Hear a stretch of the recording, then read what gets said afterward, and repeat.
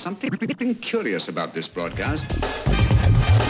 T-minus 10, 9, 8, 7, and we have main engine start. 5, 4, 3, 2, 1, and liftoff. TGP nominal, where the universe is a figment of its own imagination. All systems remain nominal.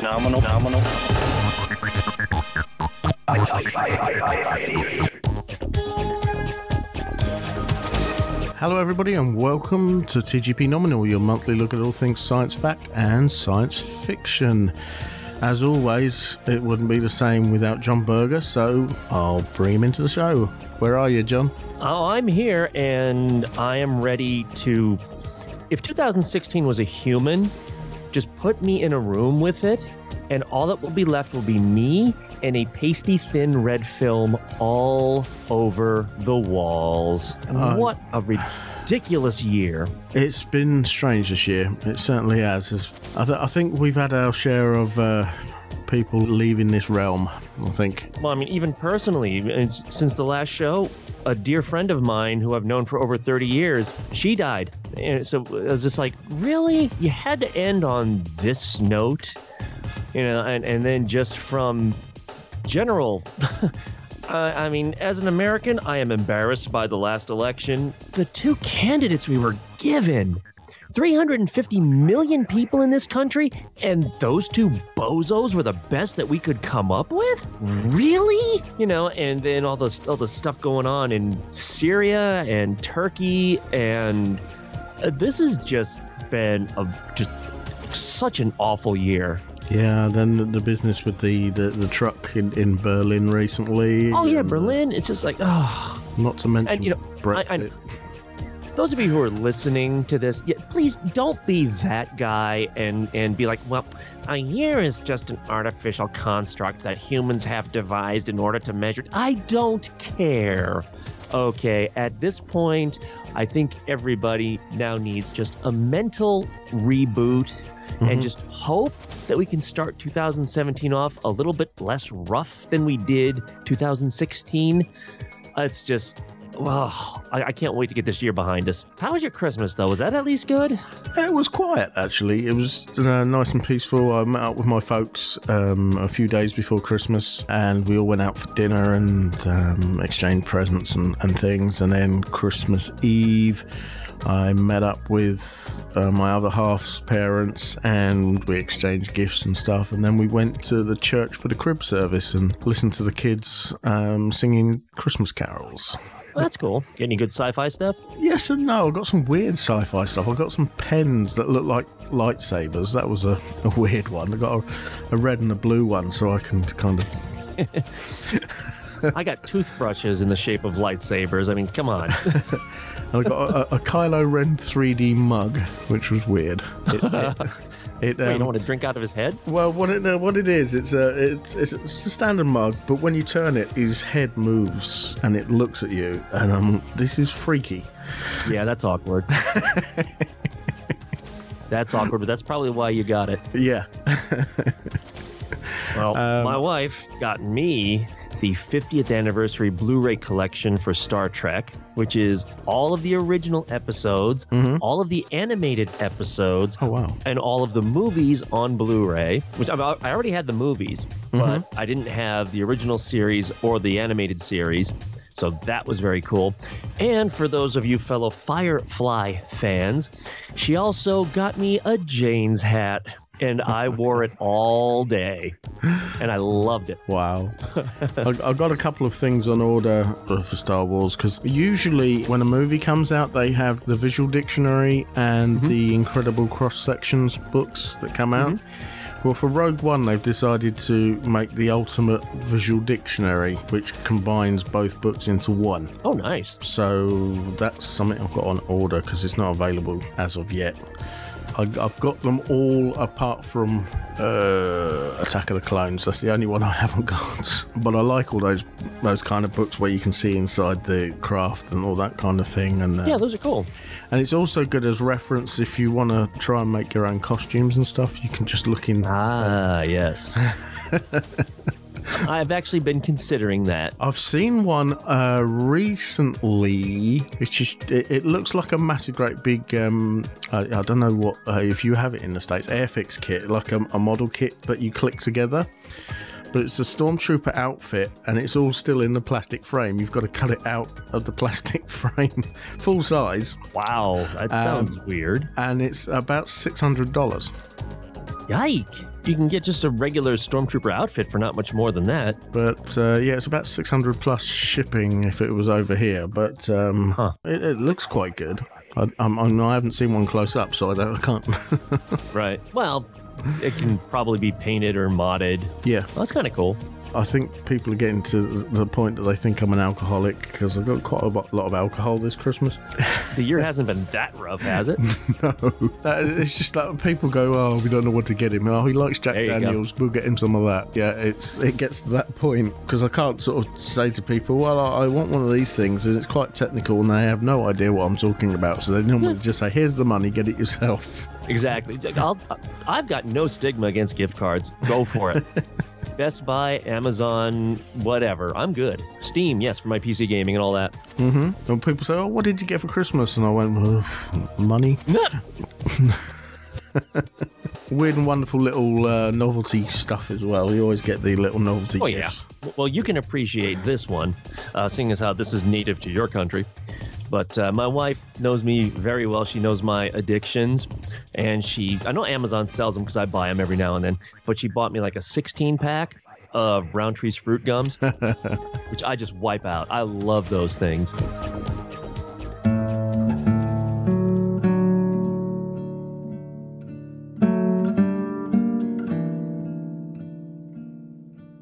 I guess we should start as we mean to go on, really. And there's one main thing that we want to talk about to start the show. And it's, I don't think there's anybody that doesn't know about this, whether you're into Star Wars or not. It was a very terrible piece of news that we had over the last few days. Basically, we've lost our princess, haven't we? Mm-hmm. Carrie Fisher, this is we're talking about. And I mean, there's been some conflicting stories about what actually happened. We know that she had a massive heart attack on a plane in between London and LA, I think. And there was stories to say that she was stable, and then there was other stories to say that she was on a ventilator pretty much as soon as she went into hospital. Yeah. And then as we record this yesterday, we actually lost her. It is still difficult to take in. The first time I actually heard the news was through a post that you actually put up on Facebook, John, and I wasn't ready to believe it then. I don't know why it is, but it for me, it doesn't actually sink in until we get the word from the BBC. And it was like minutes later I got alerted by the BBC app that it had actually happened, and then it just hit me. I mean, I know I've never actually met Carrie, but I think in a way we all feel like we know her personally. I think the entire Star Wars family felt something for Carrie. Go ahead. You can make the joke about the disturbance in the Force. There's nothing wrong with that. There's nothing wrong with that. Which there was. Yeah, well, I mean, from the reports that I saw said that she wasn't breathing for something like 10 minutes. That was while she was on the plane, wasn't it? When she was on the plane. Yeah. And, I mean, that's more than enough time for oxygen deprivation to the brain. So she might have been in stable condition physically, but if there was damage to the brain that was already there, you know, there's not much else to do. I mean, she was lucky in many respects at that point that she had some good medical staff actually on the plane. I mean, I know that cabin crew are actually trained in different things, and they do have like defibrillators and whatnot on board. But she did have some medical personnel that was actually on the flight. And to me, that's probably one of the scariest things that could probably happen to you is something happened to you in midair. because you are limited to the kind of expertise that you would need. You know, we've all been praying and everything for Carrie over the last 2 or 3 days, and it just doesn't seem real. The problem is, it's just going to get worse, because we're at that age now where the people that we grew up with, they're now reaching, those years as well. Mm-hmm. And I think for people like you and me, it's just going to get a lot worse before it gets better. Yeah. The what they call the baby boom generation, isn't it? Yeah, not trying to be a Debbie Downer, it's reality. Mm-hmm. And you're just trying to hang on to that childhood for a little bit longer, and it's proving more difficult by the day. Let's be honest, though. Would she really want us to be mourning like that? No, I don't think she would. Because she was funny. She was funny. If you've seen any of the interviews of her with, like, Colin Ferguson or that one from Good Morning America last year, that was hilarious. She is funny. You've only got to look at some of the panel things she did at Star Wars Celebration. It was just hilarious. Well, another reason why I think she resonates, and this is where she resonates with girls more than guys, she was one of the first princesses, if not the first, where she didn't need to be rescued. No, she didn't. She could handle herself wonderfully. In many respects, she rescued them because... She rescued them. So, all right, they ended up in the garbage compactor thing, but she was the only one who had a plan. Was right, let's get out of here. Well, and of all of her quips, it's like, someone has to save our skin. Yeah. And she grabs the gun, and just the whole, you came in that thing? You're braver than I thought. I still chuckle at that line. Will someone get this walking carpet out of my way? Yeah. She was a princess who didn't need a guy to rescue her. Maybe help her, get her out of the cell, and then after that, it's all her. I saw a scene today from The Force Awakens that was cut out, and people are saying it really should be put back in. Because there's a bit where she's talking to one of her officers. I need you to go see the Senate right away. Tell them I insist the Republic take action against the First Order. The respect. Will the Republic listen? Not all the senators think I'm insane. Or maybe they do. I don't care. Which is typical Leia. It's like, I don't care. Just do it. The next thing is, do you think they'll have to... maybe do some rewrites and maybe some reshoots or something to end episode 8 so that they can... Probably, because from the reports that I've been seeing, she had an even more prominent role in episode 8. I'm sure that there was an expectation that she was going to be around to do episode 9. Who knows what they're going to do now? Yeah. I just hope that whatever they choose to do, that she gets a good send-off in the movie. That's all I hope. Now, friend of the show, Carl from the Pancast Productions Network, he was very cut up, like the rest of us were. We were severely cut up, and he needed somehow to let out his feelings, and so he took to their YouTube channel, and he recorded his own little tribute to Carrie, and I asked him if I could play it into the show, and he said, yeah, sure, just mention our YouTube channel. I'll actually put a link in the show notes to it. And I think he actually describes really well how we are all feeling right now. So I'm just going to play this in. Hey, not quite sure what I'm trying to accomplish with this video. Everybody knows the news. I just wanted to have a couple of minutes to basically say what Carrie Fisher meant for me and meant for my life. It's weird with all the people, all the celebrities that have died in 2016, and they're all people from like legends and heroes of all of our childhoods. When Carrie Fisher was, when she was taken ill, everybody, I think, was, anybody that's in my position where they're a massive Star Wars fan, were hoping that it wasn't as bad. It didn't seem to sound as bad as it was. But this evening we've had the sad news that she passed away, and I didn't think it would affect me as much as it did. So much so that my other passion, Liverpool Football Club, were on TV, and I immediately turned it over and started watching Empire Strikes Back.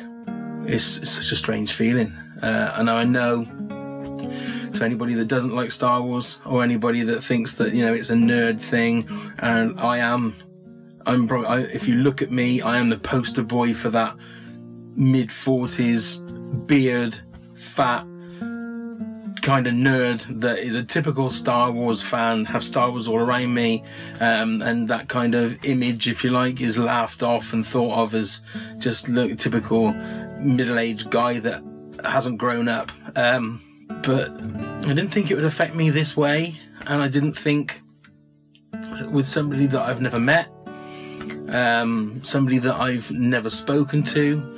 I mean, thankfully, I saw her at Star Wars Celebration with Neil in the summer, and it was the best, for me, it was the best part of the whole celebration. She was fantastic on stage.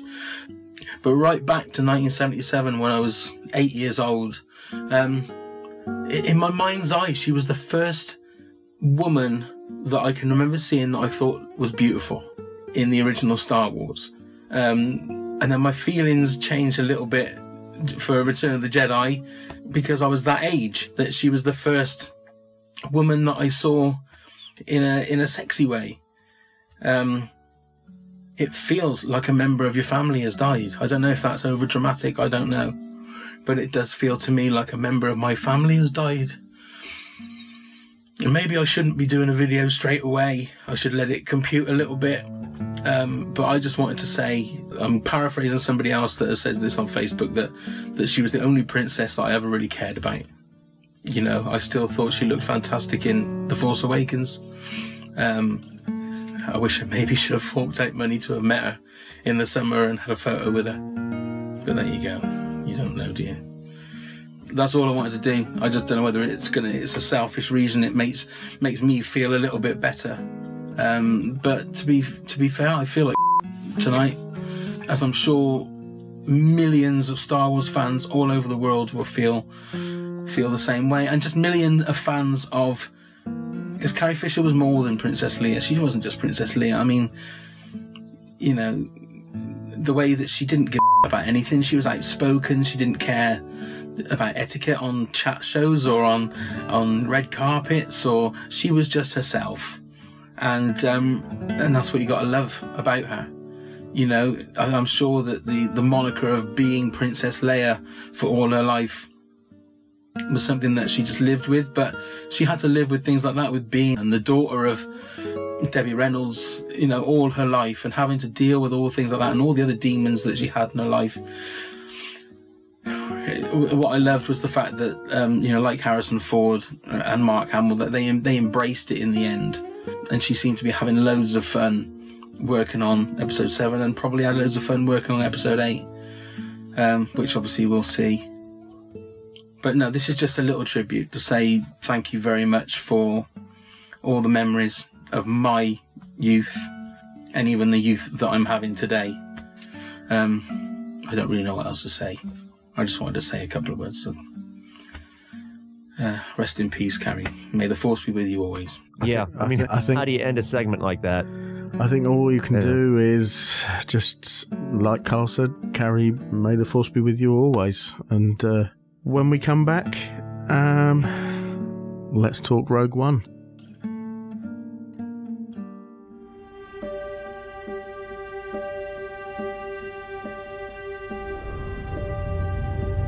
I've thought about it a lot.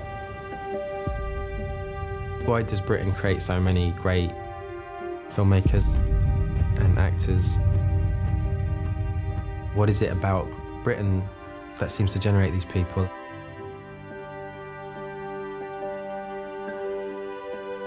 It's pretty phenomenal, the influence we've had on like global culture. We really punch above our weight. When we were making Rogue One, I sort of half jokingly but half meaning it said to the producers, well, wait, let's just shoot in Canary Wharf. There's all the guys in the suits, you know, coming home from work, and we're not allowed to tell anyone, it's really secretive, and we're thinking, okay, we're going to film Star Wars, and then we had hidden Stormtrooper outfits and stuff, and we go in, and within an hour turned it into the Empire. I went up to one of the art directors and was like, this was so good, like, how did you do this so quick? And he said, we came in last night and we did a practice run. Like the extra mile that the crew would always go to. It's kind of like a military operation. The great thing about British crews is they've been doing this, for generations, and they've all inherited off the previous one all these little tricks of the trade. We had an assistant director on the film whose dad worked on the original New Hope, and his job on that was to direct the X-Wing pilots for the battle sequence. And his son on our film had exactly the same job. It was really weird. That felt really appropriate. The great thing is on set is no one says no. And you'd say to them, like, you can say no, is this a problem? And they'd say, no, we don't do that. Like, they sort of pride themselves on giving you everything you want. There's something magical about Great Britain. There's so many great examples of British filmmakers, people like Hitchcock and David Lean. And it's funny because even people like from outside of the UK, like Kubrick, he ended up making Britain his home because, the crews were so good.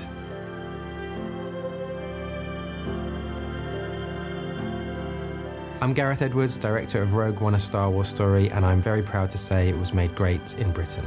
Ladies and gentlemen, you know it, you love it, you can't live without it. This is TGP Normal. Nominal, damn! Spoiler alert! Spoiler alert! Spoiler alert! Spoiler alert!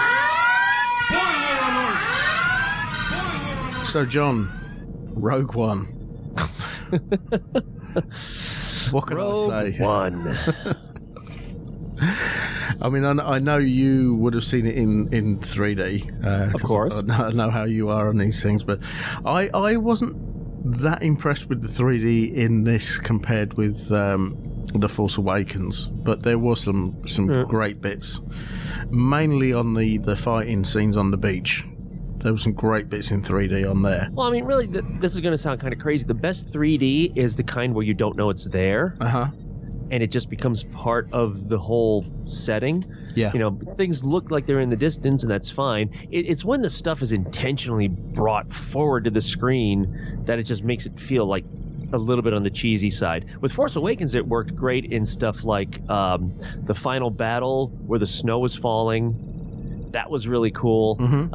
They also had it where, like, some of the people who were in the foreground with the one scene where Leia's talking to Han Solo and she's facing the camera, his back is kind of towards it. Well, they pulled him out of the frame a little bit just to add that little bit of depth to it. Those are nice little effects. It's the kind where things are blatantly thrown out at the screen to say, hey, look, I'm in 3D. Those are the kind where you just got to say, really? But it's things like when you've got the explosions in the sand and you got debris just flying about everywhere. That's the kind of thing that it's made for. That third act was phenomenal. The whole thing was just worth it for the third act. I think it played out well. The whole thing together played out well. As I say, it was a thing of 3 parts. You had an introduction, you had the lead up, and then the final segment. But each part was different in its own right. And I thought that was great.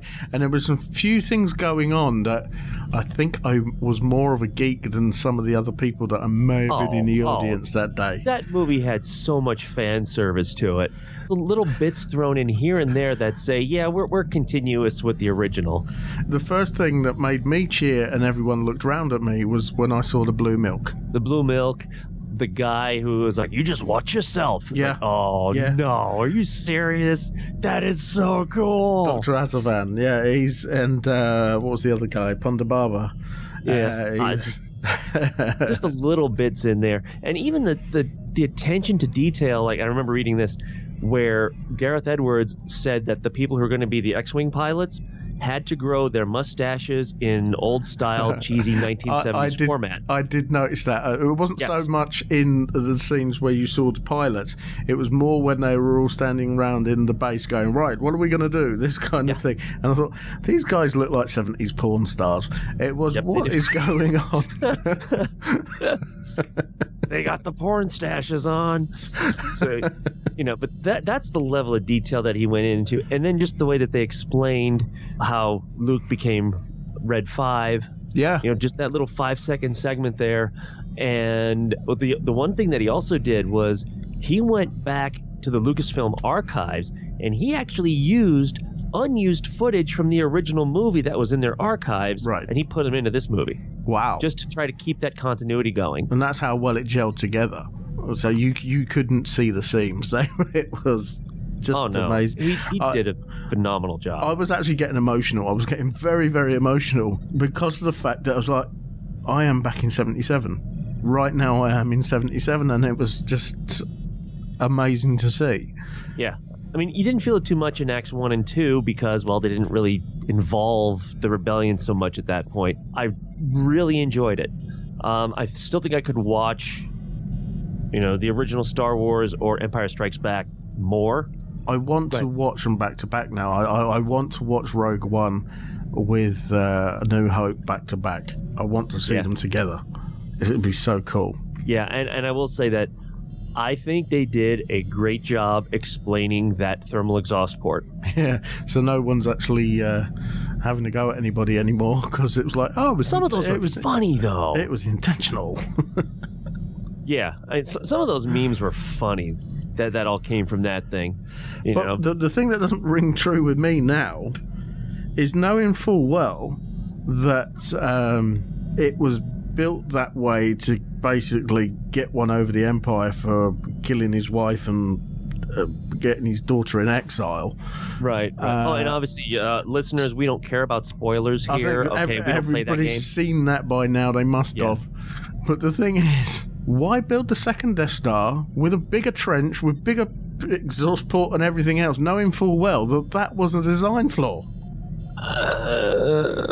So anyway, the story for Rogue One I thought was really good. I thought it was well placed. I enjoyed the characters. It would have been nice if they kind of expanded a little bit on some of them. I'd like to know the backstory to some of those, especially the blind guy. Yeah, he was really good. As much as I loved, K2SO. Oh, he was fantastic. He was great. I'm sorry, but that one line from the blind guy when they were taking him off, just that one line from him was probably the best line in the movie. That they're putting the hood over him. I just like, that was just so good. I'm blind. Yeah. It's like, are you serious? I'm blind. It's like that one got a lot of chuckles. It was also the other one when Jen was trying to run away when they busted into the vehicle that they were in, and she runs out the door of it, and he just knocked her to the ground, and he said, pretty much consider yourself rescued. It was like no, it was definitely had some good one-liners. Like I said, some of those characters, I'd love to know more about them. But really, I mean, it's a war movie. That's what it's not a sci-fi movie. It is a war movie. Yeah, definitely. And you sometimes just don't have time to be able to do all that. I wouldn't be surprised if, like on Star Wars Rebels or something like that, they'll use one of the. There is crossovers already since the start of the Star Wars Rebels. Fans have been wondering about this, and Rogue One did not disappoint. No, not at all. First up, the main spaceship in Rebels, the Ghost, actually featured in the movie. The Ghost, it appears about 3 or 4 shots actually around the rims of Scarif, and then on Yavin 4 in the Rebel base, there's a page for General Syndulla, who is Hera. Hera Syndulla was one of the characters in Rebels, but in Rebels she's only a captain. She's not a general, so obviously she's been promoted at some stage. And so people are now going, oh, when did she get promoted? What's going on here? So there's obviously going to be some follow-up to this in there, because Rebels is actually set 3 years before Rogue One. So there's going to be some lead up to Rogue One. Chopper, their droid on board the Ghost, he's actually on the Yavin base as well, so you actually saw him there. And also you've got the Hammerhead cruisers. Yep. The ones that actually smashed into the side of the Star Destroyers. That was so cool. And pushed it down. That was awesome. Now, in Rebels, they actually stole those from the Empire. Oh, nice. So it was kind of a come around that they've stolen them from the Empire and are using them to destroy Imperial ships. And any of you who are still complaining about spoilers, well, number one, why are you still listening when you knew we were going to talk about this stuff? But really, the spectacle of it makes up for anything that you might consider to be a spoiler. Trust me, there's just the visual impact, no pun intended about those ships, is just... it's amazing. You could ruin the whole movie for people and still just look at it and be like, whoa, that is so cool. Well, let's think about what is there to spoil. The movie ends just a matter of hours before the original one begins. We know what happens. Yeah. It's just a matter of how does it happen. How did it happen, yeah. And also, you had to have 3PO and R2. They had to be in the movie somewhere. Oh, yeah, they had to make a little bit of a cameo there. Well, speaking of which, let's go on to some of the things that might not be so wonderful about Rogue One. Well, no, before we do that, Darth Vader was amazing. Oh, wasn't he just? First appearance was okay, but the final sequence, oh my God. You knew that he was a bad guy there. In all the other movies, he might force choke someone or, that sort of thing. Of course, fighting with Luke and blah, blah, blah, blah, cutting his hand off. You still don't get an indication of how evil he is. Mm-hmm. Really, in any of the movies, you never really get an indication of how evil he is, or ruthless anyway.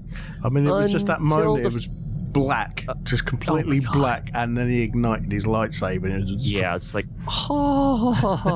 and just wasted those guys. My pulse at that point was racing. Absolutely racing. That was amazing. But, okay, so let's talk about some of the things that were not so amazing. I think there's one particular standout, and really this was the only thing with the movie that I was just kind of like, really? And that would be Grand Moff Tarkin. Not against him being there. I think he had to be there. Yeah, definitely. Because he didn't just suddenly take command of the Death Star between, Rogue One and the original movie. I refuse to call it A New Hope. But the way they implemented it, the illusion was broken for me. They didn't do it well enough. And I think the problem is that, for those of you who don't know, he was all CGI. They actually brought him back through CGI. And in one hand, it's like, well, why did it not work? Because when you go back to Ant-Man, when they made a younger Michael Douglas, I looked really closely, and I could not see any flaws in the way they did that. Mm-hmm. I thought that was perfect, But again, they probably used him to do the CGI, put the motion, the facial capture equipment on Michael Douglas, and then just made him younger. Well, obviously Peter Cushing is no longer with us. Oh, he died in 94, I believe. Yeah, so they obviously couldn't do anything with him. The problem is Peter Cushing was very gaunt. Mm-hmm. His face was very thin. His cheekbones were still very pronounced. In some ways, he kind of looked like a skull with skin on him. One of the things is, I think they overdid it with things like or what do you call them, sunspots and things, because he actually looked older than he did in Star Wars, I thought. Maybe, I didn't take notice. For me, it was just because they couldn't... The actor that they brought on he just didn't have the same facial structure. Because I've seen photos of him, and it's close, but he still doesn't have the same facial structure. So for me, the animation just wasn't there. And every time he would talk, the illusion would break. I understood that he needed to be there. His character needed to be there. But they didn't get it. And that just bothered me. In fact, I remember tweeting on Facebook, without giving any spoilers, like, one CGI-dependent character was the only flaw, and immediately a friend of mine sent me a private message on Facebook and said, so the CGI Tarkin bothered you too, huh? He knew what I was talking about. I mean, his presence was right. His presence that he came across as a really backstabbing so-and-so. Even the voice. I think they got the voice well enough, too. Oh, yeah. Very well. But it was just the facial animation. I was just like, his face is too fat. And it's not working. And there's one thing that I did notice, and somebody's picked up on this. If you go to the scene in Star Wars where you've got all the generals and Moffs and whatever around that table discussing the it. bickering is pointless. Yes. Your Jedi ways of not giving us the location of the data tapes. Yeah. Right. There's 2 chairs empty. One of them, I think, would have been Krennic's. Oh. And the other one, I think, may have been Grand Admiral Thrawn. Oh, my God. That would... Oh. Don't do that to me. Thrawn would... Oh, my God. I want Thrawn movies so badly. But you see that now they've started bringing him in as a big character in Rebels. There is a chance that he may make it into a movie. I mean, just the fact that they said that, okay, we no longer... The expanded universe, as you know it, is no longer canon. That doesn't mean they can't bring aspects of it back in. Obviously, they're bringing Thrawn in. But, oh, my God, give me a Timothy Zahn trilogy movie set. Oh... Just bring back Heir to the Empire as a movie trilogy. That would be fantastic. That would be so amazing. And one of the things they did have in Rogue One, which they've been talking about for a long time, because Ralph McQuarrie did pictures of it, was Darth Vader's castle. Yes, which we saw for the first time. That was cool. And I thought that was really stupid of Krennic to run off and complain about Moff Tarkin. And you're like, yeah, okay, tell.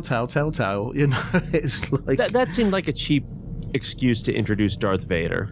But did you notice the landscape that it was actually set on? Well, yeah, it's Mustafar. Oh, yeah, it's the lava planet where he got all of his... What a kick in the balls, basically, to him to say, right, there's your castle in the place that you were mutilated. Fantastic. Part of me thinks that was intentional, because when you think about it, that's where Anakin died, but Vader was born. Yeah, I guess. So in a way, that's his birthplace. It's possible that... him in that big Bacta tank. It's like, wow. I think that this may be brought back, Episode 8. Just the castle. It might be a place of useful knowledge or something for either Luke or Kylo Ren. Oh, yeah, that's true. That's true. Or it could be where Snoke is. Oh, interesting. Very interesting. I've been thinking on that. Huh. That would be kind of cool, actually. Definitely. But yeah, I mean, that whole scene was good. It was cool to see Vader, but it's just like, why is this scene here? You know, and Vader actually gave off a cheesy pun. I was like, what? I mean, I get it, that's fine, but just like, wow, that whole scene was just awkward. And it just felt like an excuse to throw Vader in. Frankly, I think that to have not seen Vader would have made the final sequence that much more terrifying. I think you might be right there. But we have been thinking about Vader being in a Bacta tank, though. We have been thinking about that ever since we seen him in the meditation chambers. Yeah. But then when you think about it, you figure Rogue One takes place right before the original movie. And so then Revenge of the Sith takes place, 20 years before the original movie? Or something like that? Yeah, about 19, 20 years, yeah. So he's needed a Bacta tank for 20 years? Well, you think about it. He's messed up big time. Oh, he's messed up, but it's just like, wow, to be that messed up for 20 years, that was kind of a painful reminder of what he had to go through. Oh, yeah. Yeah, I mean, you think about it, his entire respiratory system is completely shot to pieces. Yeah. Hence why he can't survive without the suits on. But so many things that they've joined together. I mean, actually sending out to find Obi-Wan. And he says, you know, who are you going to send out for this? And it's somebody I trust with my life. Oh, yeah, Jimmy Smith's coming back and redoing his role. Yeah. That was cool. Yeah. That was brilliant. Yeah, just so much fan service. And as far as I'm concerned, that was a great link, for right into the original movie and explaining the vulnerability in the Death Star. I think they did a really good job. For me, it was really just Tarkin. And I'm sorry, but Leia's, even though hers was only a few seconds at the end, it was the same thing. I just looked at the face and was like, that CGI is not good. Yeah, the mouth movements weren't right. Yeah. Yeah. And the other thing that surprised me more than anything was the accuracy of the Death Star in this one. Before it was, we know you can blow up a planet with it, but that could actually target in on a specific city. Yeah. Just use one reactor. I was like, oh, that's clever. Yeah. It's only giving it partial power. That makes sense. And actually seeing it from the other perspective, the way that everything impacts on itself as it's coming towards you, and it's like, ooh, this is serious. Yeah, and the way that it would be, from what we consider it to be, upside down in a couple of scenes. Mm-hmm. It's like, well, actually, that makes sense because there really is no up or down in space. That's true. So yeah, just those little touches. That was really cool. It got to the bit where they're going through the data banks to try and find the password or the file for the data tapes. And they've got all these different names, and they're reeling out these names, and you're thinking, oh, right, that goes with this, and this goes with that. And, well, what's the name of the file? And I actually said, it's going to be Stardust. Yeah. That was a plot line right there when he said, giving her that nickname of Stardust. One of the files was Black Saber.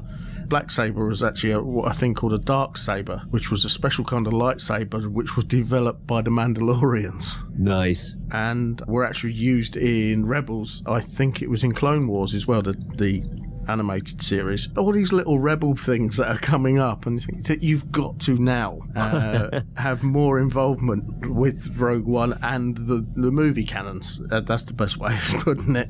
Right. And all these stupid people that were out there going, well, how comes we haven't seen Shore Troopers and Death Troopers before? We know why. Because they don't exist anymore. Right. They all pretty much got destroyed. I think that was one of the things, the fact that you couldn't really bring back any of the main characters again, because where were they throughout the rest of the trilogy?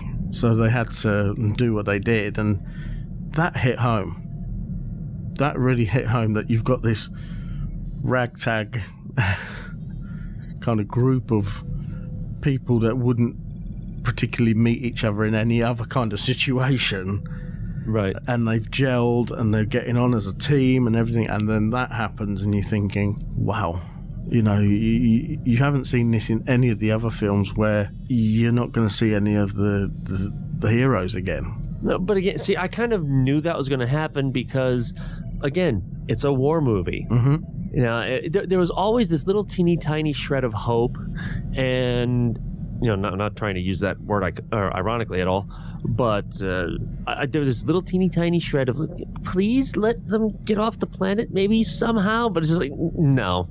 I knew deep down there's no way they could, because war movies, that's what happens. Now, there is one interesting bit, though. I don't know if you heard me mention this or if you've read this before.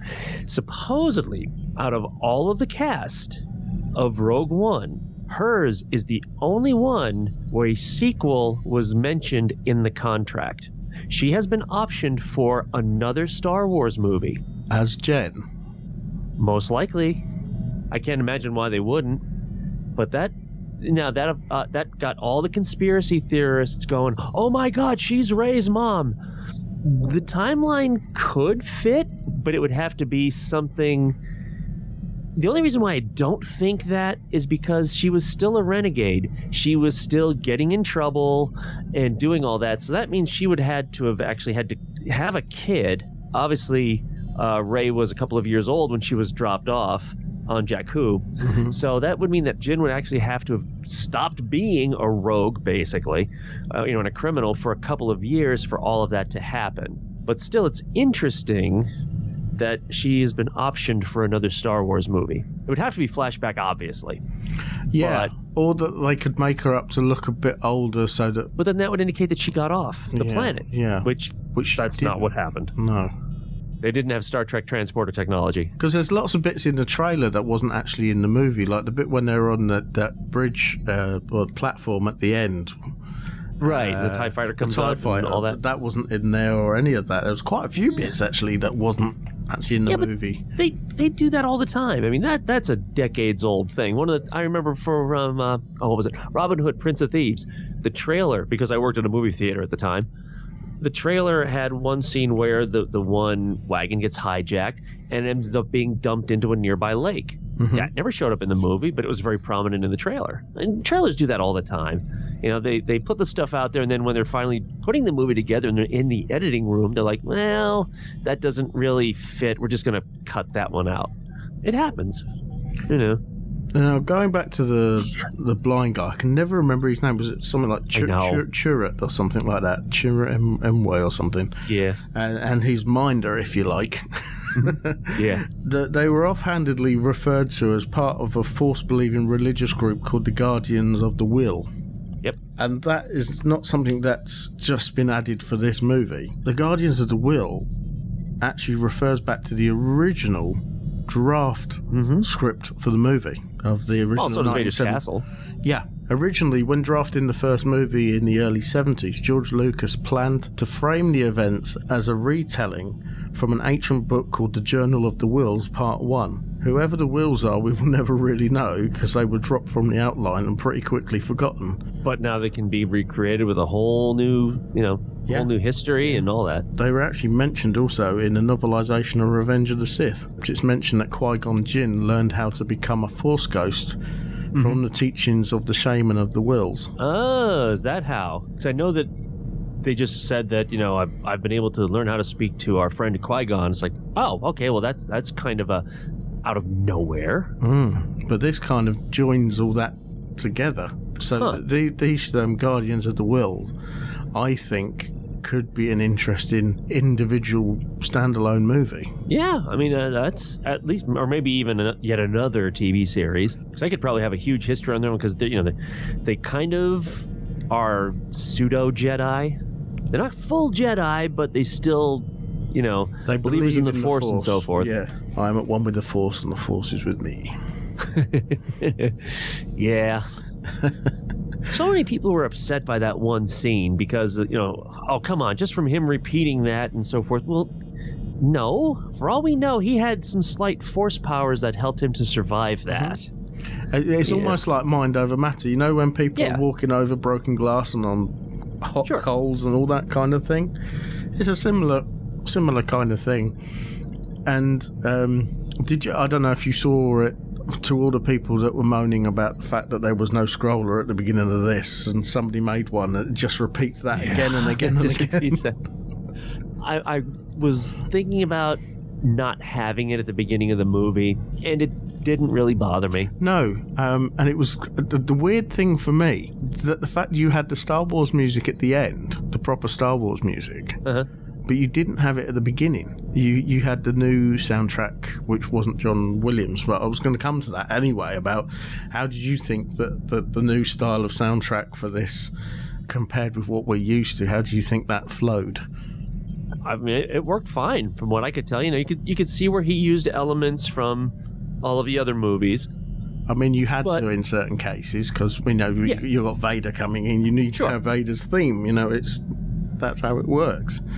Yeah, and it was, I didn't mind it. It's kind of like The Force Awakens.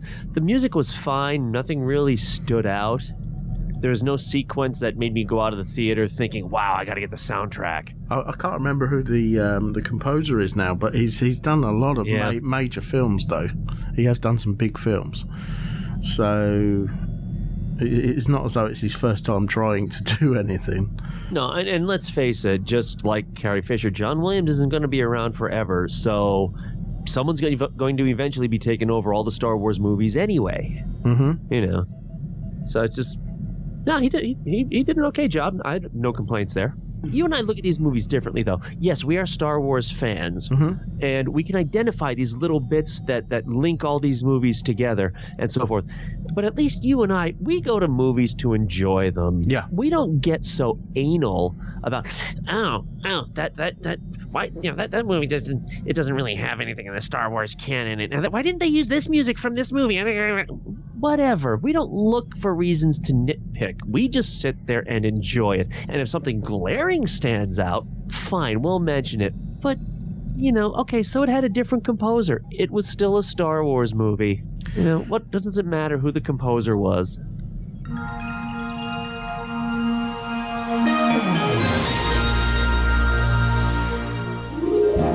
Do you desire a place to get away? How about 3? You truly belong here among the clouds on Bespin, the first stop on your Star Tours getaway package. Stay and play in the clouds and enjoy the spectacular Galaxy in the Skies fireworks pageant every single night. The fun continues on the forest moon of Endor, where you'll sleep under the stars with the lovable Ewoks in their charming tribal villages. Your third stop brings you to the peaceful world of Alderaan, where you can relax in a natural wonderland, recently voted safest planet in the galaxy by Hyperspace Traveler. This Star Tours getaway package is 3 times the fun in one, so ask your travel consultant to book yours today. This is TGP Nominal. From an article I've just been reading, actually, it looks like Saw Gerrera is going to be in the new episodes of Star Wars Rebels when it comes back in January. Yep. So, yeah, they had this all planned out. They had this all planned out for a long time. And apparently, a new job listing on the Lucasfilm recruiting website is going to get people speculating right now. Now, you were saying a spin-off television series. Uh-huh. Let me see what it actually says here. The Lucasfilm and ILM family is looking for a new storyboard artist to work on an episodic TV series. The post from Lucasfilm Animation could be the next indication that another new Star Wars animated series is being developed by the company. While some fans will be disappointed that it's not a job listing for a live-action series, the animated machine is well-oiled and there has been able to tell stories that a live-action show wouldn't be able to do. Sure. Well, and there was also another thing. It was filed with, I guess, what is the European Copyright Office or whatever that is, that apparently a new Star Wars title has been filed there called Forces of Nature. Now, no one knows what that is. Some people were speculating that that's going to be the name of the 8th movie, and I'm just like, no. That title for the next, for episode 8 drips of bad cheese. Yeah. But who knows? Maybe that's going to be one of the new a new animated series. Well, who knows? That could actually ring in true, actually, because what we were talking about with these, the Guardians of the World, Forces of Nature. It seems that I am one with the Force and the Force is with me. It kind of, it could be about that. It could. You heard it here, folks. If we're right about this, I'll be very surprised, but it would be fantastic if we are. Yeah. Well, like you said, Forces of Nature, they're trying to be one. The only thing that makes it kind of seem more like they're trying to lay a trap out there, for people to try and just go after that while the real thing is worked on. Forces of Nature still is kind of cheesy, because they're using forces as plural. There's only one force. Yeah. There's a light side, there's a dark side, but it's still one force. So to say Forces of Nature, it's like, well, I can't, I don't know. But you never know. They also say, life creates it, makes it grow. So who knows? And it also says in this article that another hint that we've seen that the Star Wars could be getting a third modern animated series after the Clone Wars and Rebels came a few months ago when Dave Filoni, who was the supervising director on both of those series, on series or season 3 of Rebels is now the executive producer. So instead of a supervising director, he's an executive producer, which means he's got something else in the pipeline. Yeah. So, yeah, very interesting. As much as I lamented Disney getting Lucasfilm, it's pretty evident that all they're doing is saying, hey, you can do your own thing without George Lucas now, and we'll just keep giving you money for it. Which there was a lot of people that are saying, oh, Disney's going to ruin this. But from what I've seen of Disney approaching Star Wars before they had their hands on it, I mean, we're talking about Star Wars weekends at the Disney parks. We're talking about Star Tours and everything that went around with that.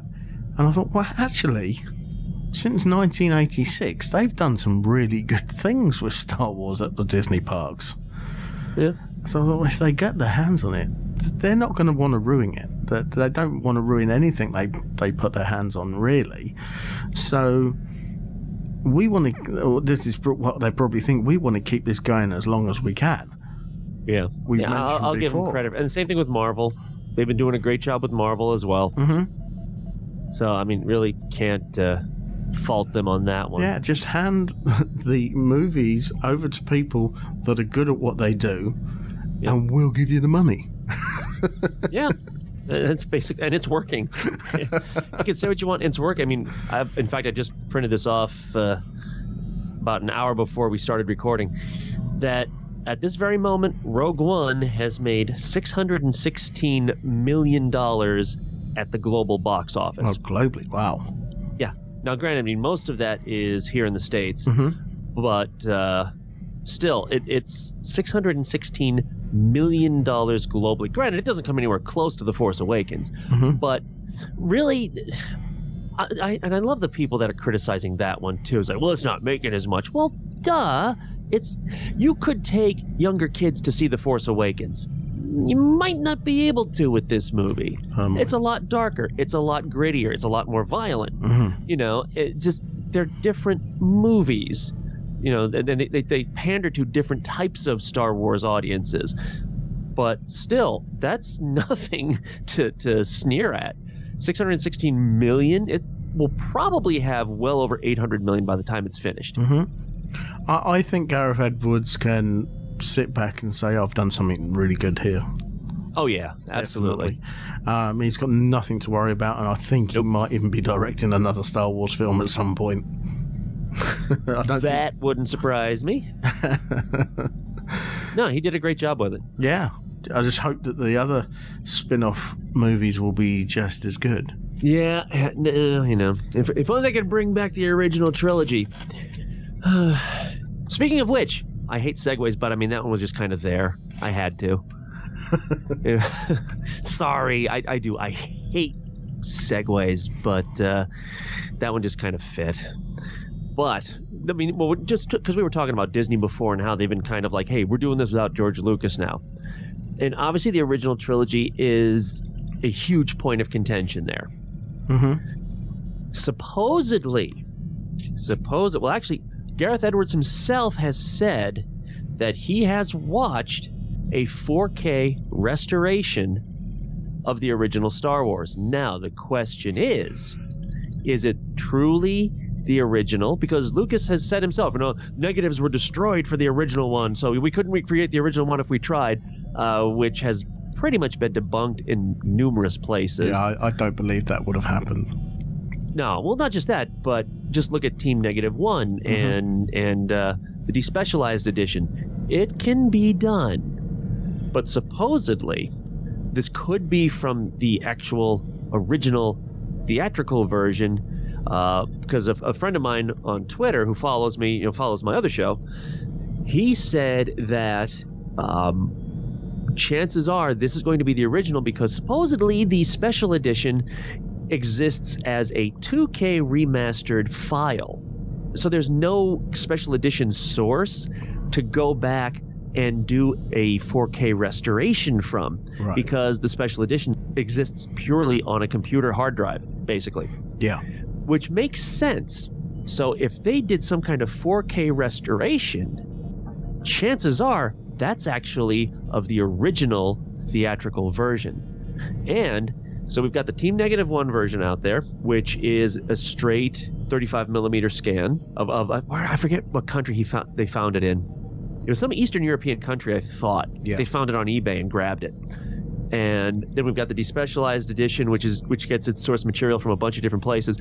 I remember reading an article from another guy who actually works for either Lucasfilm or ILM. He's been working on restoring an original print. So, since we now have Gareth Edwards saying, yes, I have seen this, and it looks wonderful, and blah, blah, blah, blah, they wouldn't be doing this unless they had plans on making their money back from it. And with next year being the 40th anniversary, I think we're actually really closer than ever to finally getting the original theatrical trilogy, if not on Blu-ray, at least maybe another theatrical run.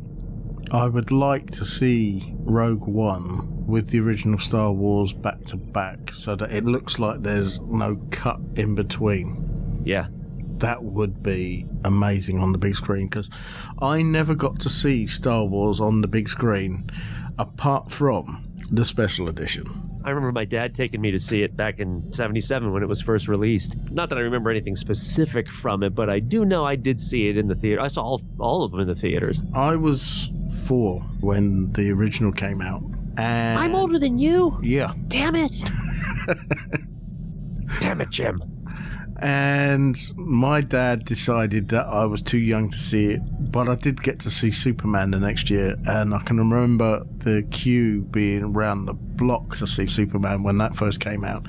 That was a great movie. That's still one of my favorites. So the first Star Wars movie I saw at the cinema was Empires, and there's a lot of people in the same predicament as me, and that's probably why it's a lot of people's favourite Star Wars film, because it's the first one they actually got to see on the big screen. Could be, but I mean, just the movie itself is so good. It is a really good film. That's always sticks out to me, because I had to wait for the UK national premiere of Star Wars on the TV before I actually got to see it, and that wasn't until, oh boy, word, it was either late 82 or early 83 when it came out on TV in the UK. And then I was ready to see Jedi, because that came out in when did that come out here?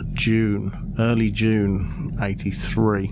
I think it was about a month before in the States. I think came out. They used to all come out in May, didn't they? Yeah. That's why a lot of people were upset when The Force Awakens was pushed forward to December, because it's like, well, no, but all the movies come out in May. What are you doing? But that's okay. That's cool for me, because I mean, it means I get to see my friends and that just before Christmas, and we all go and watch Star Wars. So, yep, works for me. Whatever the reasoning is, I don't care. It's still a good movie. Just remember, folks, there's only one correct order, and it's 4, 5, 6, 1, 2, 3. No, it's 4, 5, 6, 7.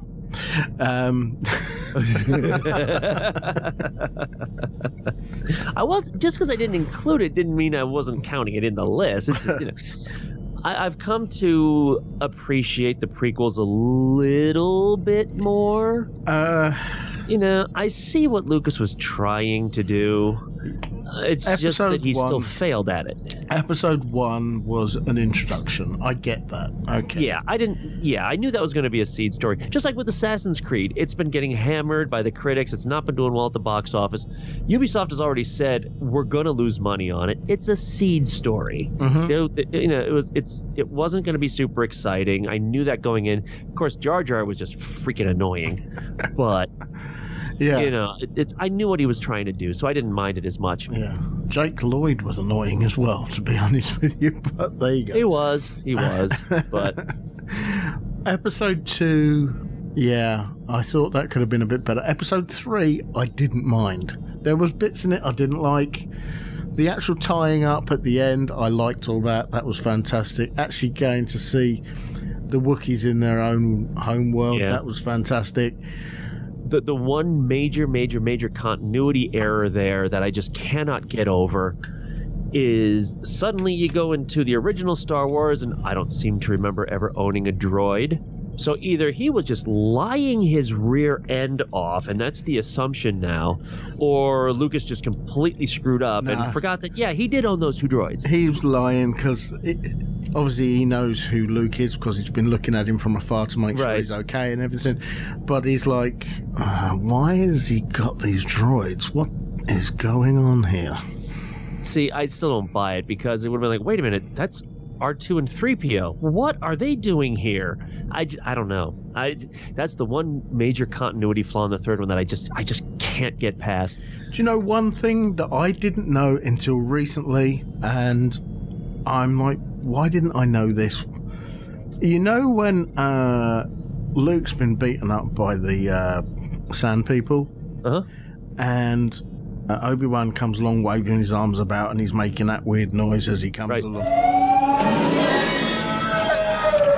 That's a crate dragon, and I've heard about it, I've read about it, I've seen the bones of these things in the desert, and I didn't realise that Obi-Wan was making the noise of one of these creatures to scare off the Sand People. So that's the skeleton that C-3PO walks past? Yeah. Huh. I'll be darned. It's like, 40 years of watching a movie near enough, and it's like, I didn't know that. Yeah, I didn't know that until about 30 seconds ago. I mean, it makes sense, because I will admit I'd always wondered, what is that shriek that's being made? Well, there you go. You learned something new. I figured the skeleton that 3PO walked past was just there to, be there, because you expect that sort of thing. But now you know. Yeah, it's mentioned in the books as well. And I think it might even be in one of the radio plays, which you've got to listen to those. If you can get hold of them, they are fantastic. Oh, I'm sure they're out there. They are absolutely brilliant. Public Broadcast Radio, where originally there's some of the original cast. I think actually in Star Wars it was just Mark Hamill and Anthony Daniels. The rest of them were other people. But we're used to that with the read-along storybook adventure. I was just thinking that. Every now and then I'll think back to that and how bad the voice actors really were. Yeah, but the words straight off. I mean, I can probably recite Empire Strikes Back to you from it, and I know. Dark time for the brilliant. After the loss of the Death Star, the evil Galactic Empire intensified its efforts across the Rebel Alliance. Stop. Just stop. Well, I used to listen to that so many times when I was a kid. Yeah, well, I've still got mine, so... I've actually found a website where you can actually download them from. There's an actual read-along adventure website. Oh, nice. Hopefully that's all licensed. It looks kosher. They haven't got them all, but they've got a good number of them. Some of them are not very good recordings because some of them have been taken off a tape, so you're going to have a bit of hiss and stuff on there. Right. Did you know there's a read-along storybook version of The Force Awakens? That doesn't surprise me. I only found that out the other day because it's actually on YouTube. That one's... Wow. The Empire Strikes Back storybook and CD available on Amazon for $4. CD? So they must have remade that again, unless it's a remaster of the original recording. Yeah, because there's 2 different versions of Empires anyway. There's the one that we know of, and there's another one which is read by Anthony Daniels. Yeah, there's The Force Awakens, $6. There's one that's based on Rebels. Yeah, that doesn't surprise me either, because that'd be easy to do those. The ones based around cartoon characters anyway, because they're basically voiceover actors anyway. So yeah, that's true. Easy to do. Clone Wars was actually a series that was created by the Cartoon Network, and Disney didn't want anything to do with it, obviously because they've got their own production company to do animation and things. So that's why they made Rebels. But some of the characters from the Cartoon Network series is coming over to Rebels, or has been. Everyone thought that you were going to lose these characters from the canon, and obviously they haven't.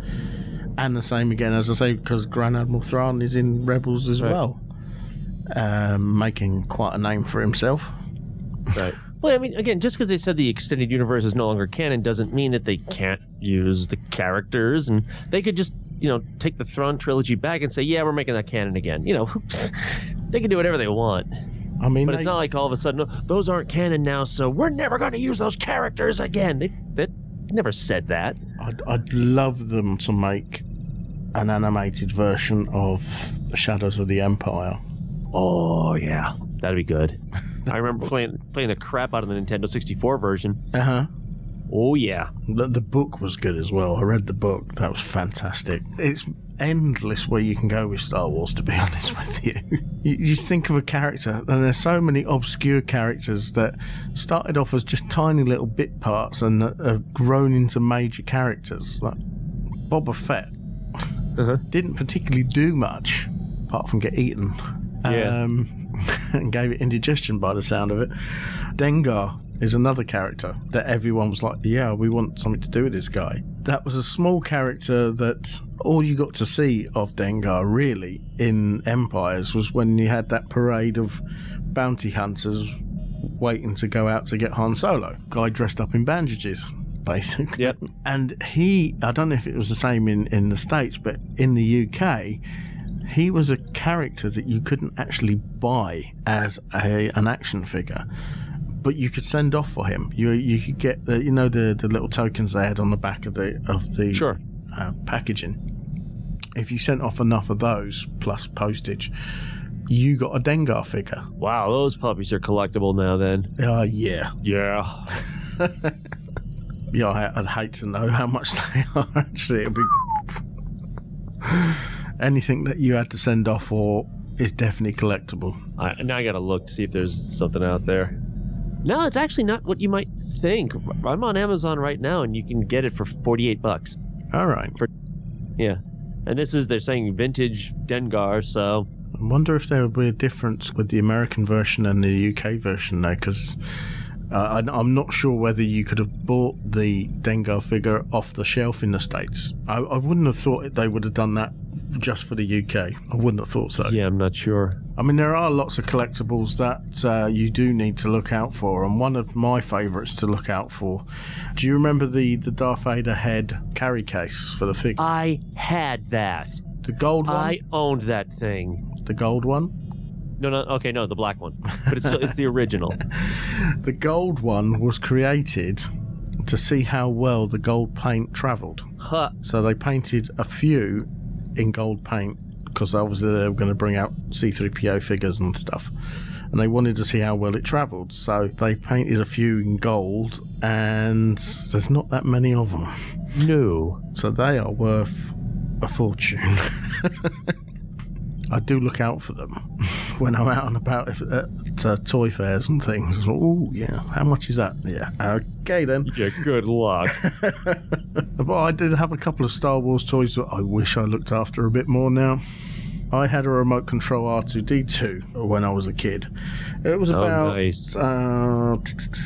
12 inches tall, and the remote control looked like a lightsaber. How it moved was you pressed the button one way and it turned its head, and then the body used to turn to match the direction that the head was travelling. So it was difficult to steer, let's say that. Okay, I'm only finding one of those gold cases on eBay, and the seller's trying to sell it for $1,000. Well, no, just because that's what he's charging for doesn't mean that's what it's worth. That's all I'm seeing on that one. Yeah, there's not that many of them out there, and I look for them everywhere. Now, I remember I had the black one. I had the Hoth scene. I remember that one. Is that the one where you could hang Luke upside down from the thing, or was this the one with the ion cannon? And I don't think it even had that. I remember that you had a snow bridge that could collapse. Mm-hmm. I do remember that one. So I'm just remembering the stuff that my friend had, because I mentioned to you before, my friend's dad was the owner of a toy store. Right. And he used to go to a lot of the toy fairs, and he used to go to the New York one a lot, and he always used to bring Star Wars stuff back. Do you remember there was this little grey Imperial spacecraft? It wasn't one that was used in any of the movies.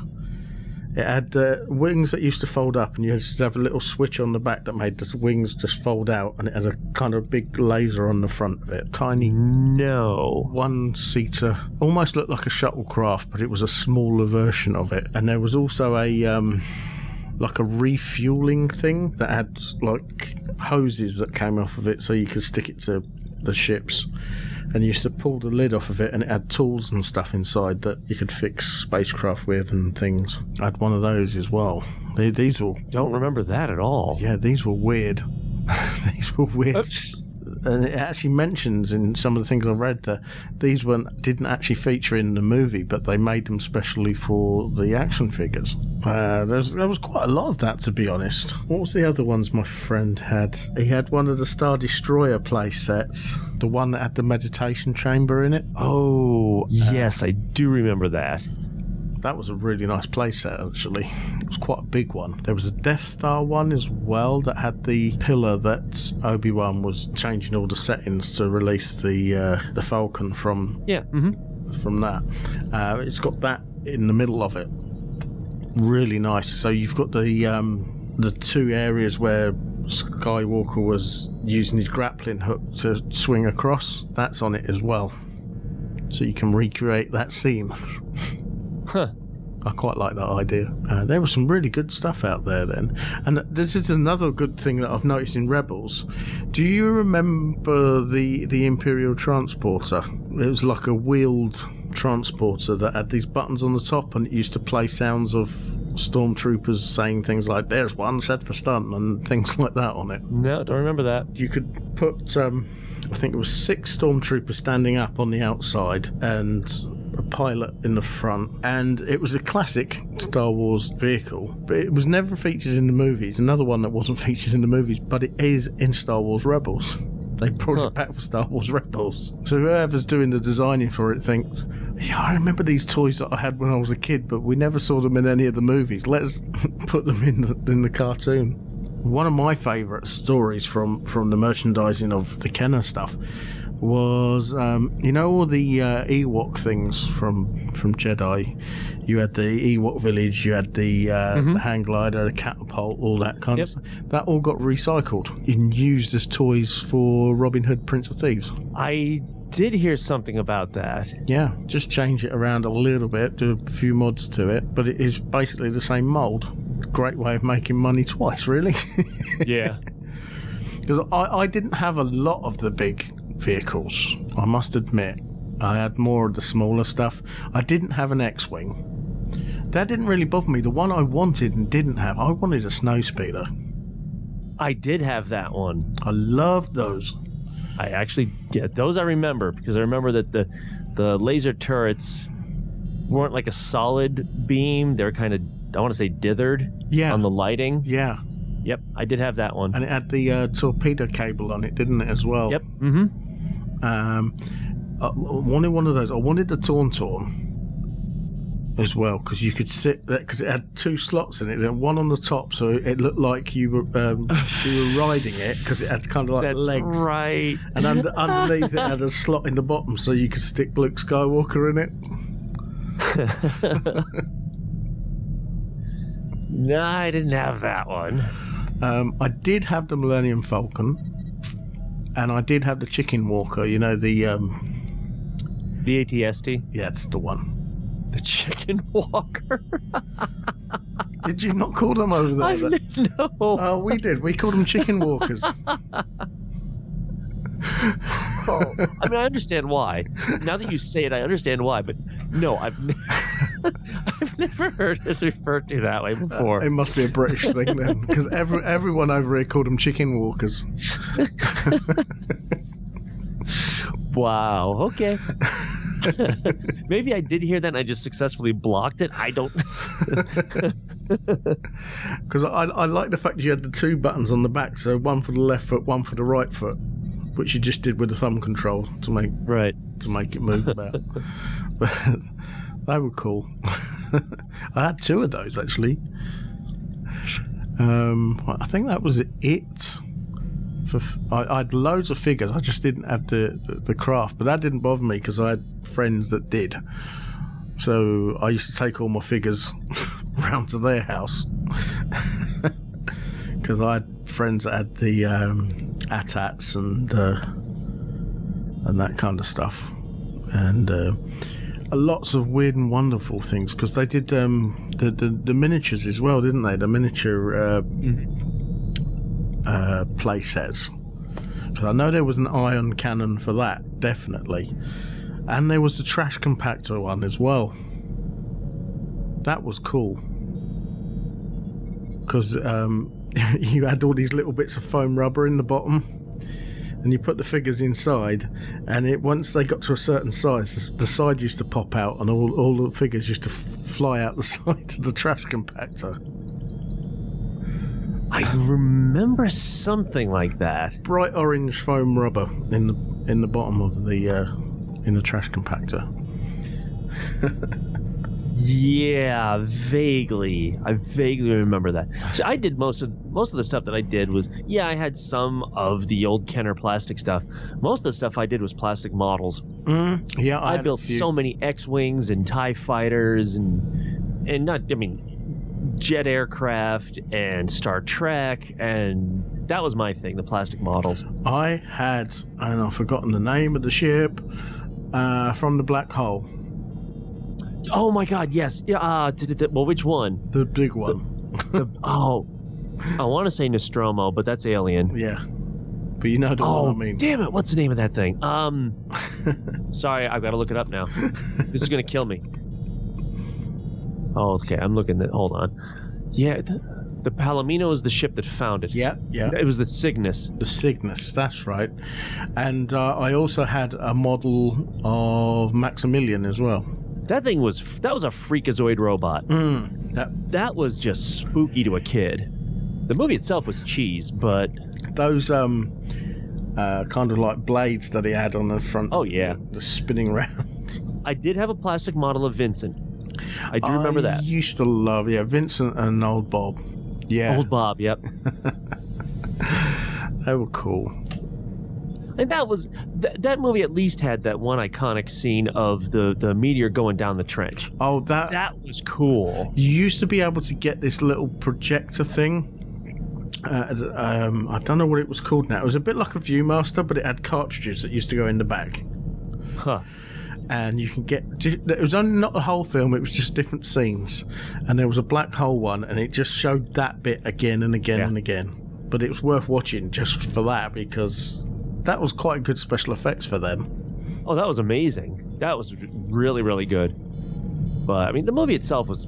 It was a bit too cerebral, especially that ending. Yeah, it was a thinking man's film, really. Yeah, it's like Disney trying to be Star Wars, but like you said, a thinking adult Star Wars, and just didn't really work. I remember the first time I saw that on television wasn't until quite late, and it was when I first got my first surround sound system. Oh wow! And watching that with surround sound was actually quite good, because it did literally it made you feel like your room was spinning. It was one of those kind of films. Yeah, I thought, this is a bit trippy actually watching this. But I do like the Black Hole. There's something about it I like. I've got it on DVD. And I love the theme tune to it as well, because the theme's done by John Barry, who's the guy who did all the James Bond film themes, and a lot of other decent themes as well, actually, because he did the Ipcris Files. I think he did the theme tune to that as well. Oh, Dances with Wolves, Krull, which I don't care what anyone says, I still love that movie. Krull's not a bad movie. It's not. I think it's underrated. It's better than Dragon Slayer. You don't exactly have a high bar there, you know. I've always enjoyed Krull, especially when I learned that the guy who played the lead did all of his own stunts. Really? Ken Marshall. Wow. He did all of his own stunts. Wow. And then he showed up in Deep Space Nine. Did. Yeah. And there's other films around that time which were beyond anything. I mean, you think of things like The Dark Crystal, which was an awesome I was just thinking that. I mean, that was Jim Henson at his best. Oh, yeah. Yeah, I love all that stuff. I mean, to this day, all I have to do to freak out my one niece, who's, she's an adult now and she's got 3 kids. All I have to do to freak her out is come up behind her and go, oh. The Skeksis don't freak her out, but that does. I can go up to her and say, trial by stone, and she'll repeat it with just as much fun. But you do that chant, and she freaks out. I suppose it's fantasy, really, isn't it? Yeah. That kind of stuff. And it's all along the same lines of Labyrinth and... Oh, my God, I love Labyrinth. And the original Neverending Story, not any of the sequels, they were rubbish. Oh, the sequels were awful. The first one was just brilliant. In fact, my wife and I still do stuff like that. For Christmas, so just last week, I got her... I pre-ordered it months ago, but it's a hardcover book all about the art behind Labyrinth. And she was just like, oh my, that movie is so good. Yeah, that's David Bowie, awesome. Jim Henson, awesome. Both of them together, oh my God. Jim Henson was just a genius, absolute genius. The whole of the Creature Workshop is just... It's up there. I mean, the only thing close to it nowadays for doing those kind of special effects is probably what's the one that Peter Jackson uses? Weta? Weta. Yeah. They are superb as well. Absolutely superb. Somebody was showing me one of the catalogues. You can buy a lot of the Weta steampunk stuff. And it was like, oh, yeah. Expensive, but really nice. I'll tell you, I would love to own a replica of the glaive from Krull. That 5-blade. Yeah. That would be so amazing. There are certain weapons that just look fantastic, and that is one of them. Yeah. Say what you want about the movie. See that thing on your wall, people are going to be like, whoa, what's that? You've got things like that. Then you've got things like Klingon weaponry, which is just absolutely superb to look at.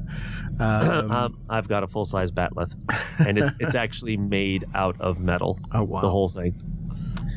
Yep. And Blade's sword. That's another good one. I love that. Wesley Snipes. Yeah. That was superb. Especially if it's one that the protection thing actually works on it, where the bits come out the side. That would be superb. Well, I've got, granted they're replicas, but I've got all replicas of the major Lord of the Rings swords. Mm-hmm. You can tell they're not the legit thing because they say made in Pakistan on the side. I don't remember a place called Pakistan in Middle Earth. I don't really think so. But then I also know that the cost of all of those replicas would have cost me one of the genuine Noble Collection swords. Mm-hmm. So, whatever, I'll deal with it.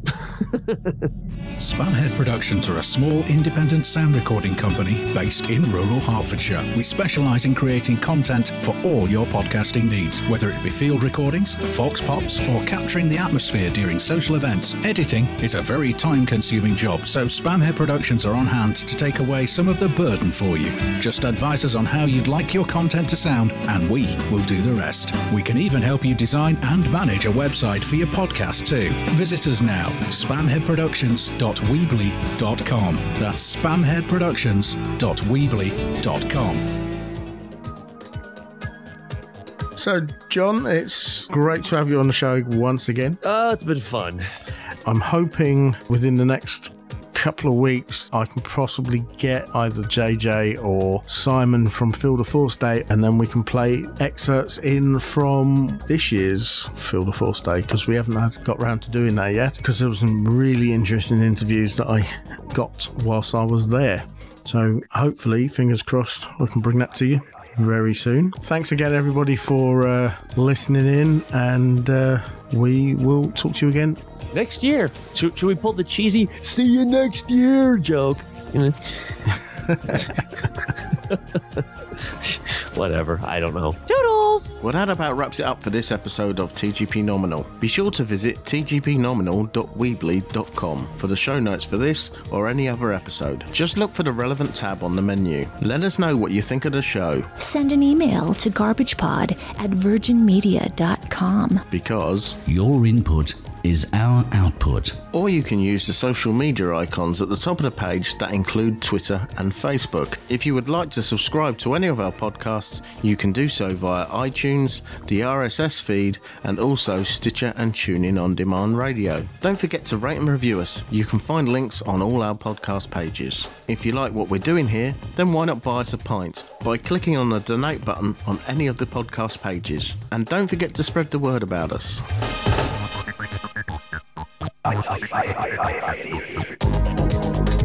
Station, this is Houston ACR. Thank you. That concludes the event.